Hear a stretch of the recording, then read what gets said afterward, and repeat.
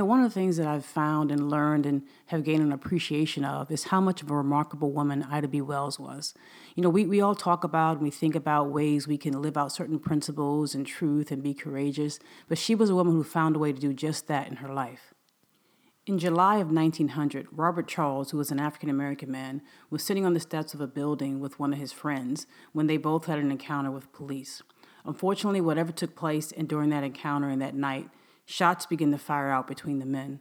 Robert Charles was wounded by one of the police officers, but he also shot one of the police officers and got away and fled.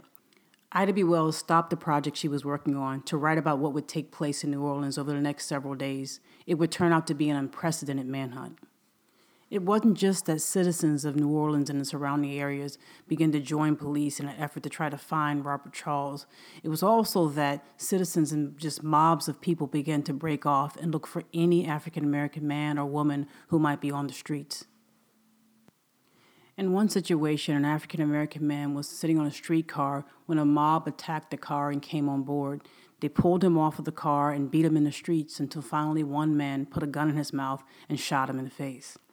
In another situation, an African-American woman was laying in her bed with her husband asleep in the middle of the night when a crowd of people came up to her home and began to tear off the shutters from the doors and the windows and to fire into the house.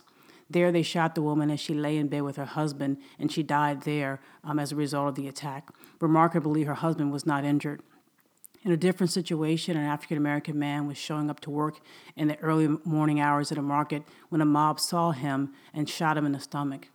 In a separate situation, a young African-American man was in the custody of police when he was attacked while being transported to the police station. He was beaten so badly on the way as they walked and transported him to the station that he was barely recognizable by the time they reached the police station.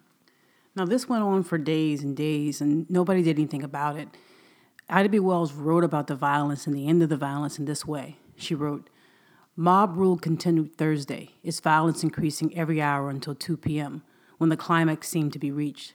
The fact that colored men and women had been made the victims of brutal mobs, chased through the streets, killed upon the highways, and butchered in their homes, did not call the best element in New Orleans to active assertion in behalf of law and order.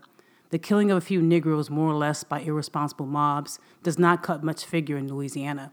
But when the reign of mob law exerts a depressing influence upon the stock market, and city securities begin to show unsteady standing in money centers, then the strong arm of the good people of the South asserts itself, and order is quickly brought out of chaos." Ida B. Wells wrote about reports that state bonds were being depreciated because of the mob violence, and it wasn't until then that the business community really began to take on a serious mindset relative to the violence that was taking place, and people began to band together to really do something to stop the mob violence that was occurring in New Orleans. But she didn't just stop there. She talked about other events that led up to the mob violence in New Orleans and things that happened in the decade before this event in 1900. In the decades leading up to 1900, many lynchings had taken place all across the South, but a new form of torture had been implemented, and Ida B. Wells wrote about it in this way. Not only has life been taken by mobs in the past 20 years, but the ordinary procedures of hanging and shooting have been improved upon during the past 10 years. 15 human beings have been burned to death in different parts of the country by mobs. Not only did Ida B. Wells write about this, but she documented these accounts, and I'll read just one of her accounts. In February of 1893, Henry Smith was burned to death in Paris, Texas. The entire county joined in that exhibition. The district attorney himself went for the prisoner and turned him over to the mob. He was placed upon a float and drawn by 4 white horses through the principal streets of the city. Men, women, and children stood at their doors and waved their handkerchiefs and cheered in the echoes. They knew that the man was to be burned to death because the newspaper had declared for 3 days previous that this would be so. Excursions were run by the railroads, and the mayor of the town gave the children a holiday so that they might see the sight.